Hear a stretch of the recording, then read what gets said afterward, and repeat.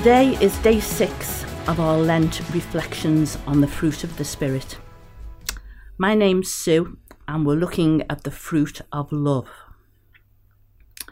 Let's just take time to pause and be still, ready to receive what God wants to say. Let's pray. Heavenly Father, will you just quieten and still our hearts and let us be open to the things you want to reveal to us today. Amen. Our Bible reading today is 1 John chapter 4 verses 7 to 12. Dear friends, let us love one another, for love comes from God. Everyone who loves has been born of God and knows God. Whoever does not love does not know God, because God is love. This is how God showed his love among us. He sent his one and only Son into the world that we might live through him. This is love, not that we loved God, but that he loved us and sent his Son as an atoning sacrifice for our sins. Dear friends, since God so loved us, we also ought to love one another. No one has ever seen God, but if we love one another, God lives in us, and his love is made complete in us.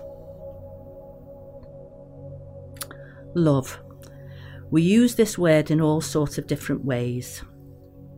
I love chocolate, I love going on holiday, I love being with friends and family. And in some ways we've diluted its meaning by our overuse of the word. What we really mean is, I like, or I enjoy, or this brings me pleasure. The word God uses for love is agape. This is the highest form of love. It's not erotic love or brotherly love, but it's God's overwhelming love for us. And God showed that love by sending his Son into the world to save us. John chapter 3 verse 16 says, "For God so loved the world that he gave his one and only Son, that whoever believes in him shall not perish but have eternal life."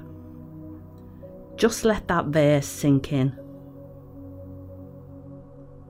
This is how much God loves you. I feel sometimes that I've become so familiar with this verse and its concepts that I fail to be awed and overwhelmed with what it means to be loved by God.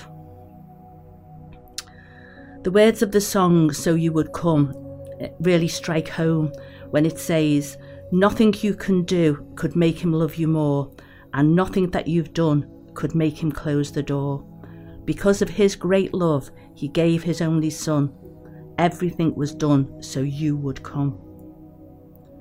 God's love for me doesn't depend on anything I do or don't do. He loves me unconditionally. How blessed should that make us feel every day of our lives? Verses 7 and 11 of our reading today say, "Let us love one another, and since God so loved us, we also ought to love one another." So we should pass on the love that God lavishes on us to other people. It's not always easy though, is it? We all know people that we find it difficult to love, don't we? Or is that just me? We must see people as God does, overlooking faults and attitudes and loving the person despite everything. I like how the Message version translates Matthew chapter 5 verses 13 and 14. "Let me tell you why you are here. You're here to be salt seasoning that brings out the God flavours of this earth. You're here to be light bringing out the God colours in the world." By loving others, we show God's love to those who don't know him. I was 70 a couple of weeks ago, and although I don't feel old and age is only a number, I did look back and reflect on my life, and the words of this song came to me.